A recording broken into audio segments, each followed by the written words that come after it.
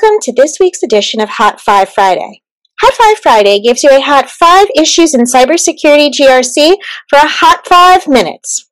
Links to articles will be in the comments or video description. Before we jump into this week's Hot 5, I'd like to take a moment to thank Chris Krebs for his service in securing our election data. To quote Mr. Krebs, keep calm and count on. News abounds around the proposed new Canadian privacy law. Introduced on November 17th, it looks to levy fines of 5% of global revenue or $25 million, whichever is greater, for serious offenses, making it the highest fines among G7 nations. It would also allow the Federal Privacy Commissioner to have order-making powers and require companies to use plain language, not legal jargon, when obtaining consumer consent.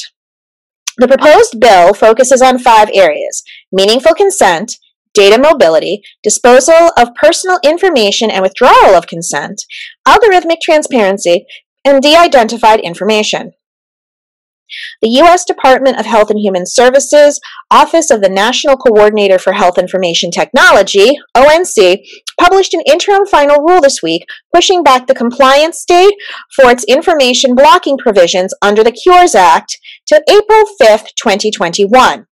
The information blocking provisions prohibit covered actors from interfering with access, exchange, or use of electronic health information, unless this comes into conflict with other regulations or one of the ONC-defined exceptions.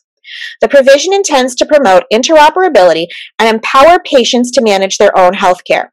For covered entities that have been overly restrictive with data sharing under the HIPAA privacy and security rules, the information blocking prohibition seeks to ensure patients can access their EHI and have it shared with necessary parties. Despite the continued partisanship we're seeing in U.S. politics, the U.S. Senate unanimously and bipartisanly approved the Internet of Things Cybersecurity Improvement Act on November 17th. Although the legislation only applies to government-purchased Internet-connected devices, it directs the National Institute of Standards and Technology to create minimum security requirements for IoT devices. Looking forward, this might be the first step to having a more cohesive approach to IoT security in general, since where the federal government regulates itself, it often seeks to expand legislative activities to the private sector as well. This week, the White House released a guidance for regulation of artificial intelligence application. The executive order sets out 10 principles for the stewardship of AI applications that agencies need to consider. From a GRC standpoint, the guidance suggests a risk assessment and risk management practice. This would include, quote, those that negatively impact privacy, civil rights, civil liberties, confidentiality, security, and safety, end quote, and that agencies, quote, should adopt a tiered approach in which the degree of risk and consequences of both success and failure of the technology determines the regulatory approach, end quote.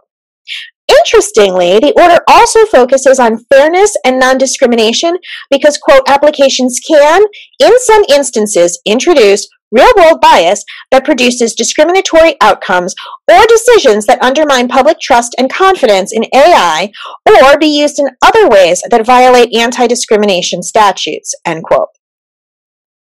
And although technically this last piece of news is from last week, it's still valuable enough to make Hot 5 for this week.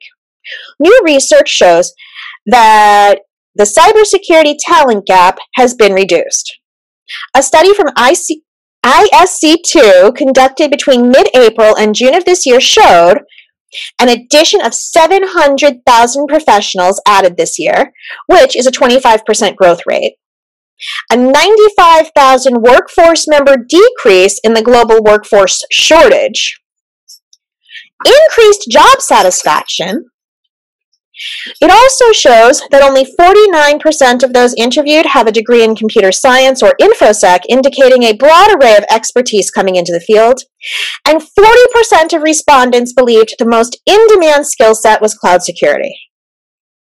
And that's it for this week's edition of Hot 5 Friday. I hope you all have a wonderful weekend and a fabulous Thanksgiving.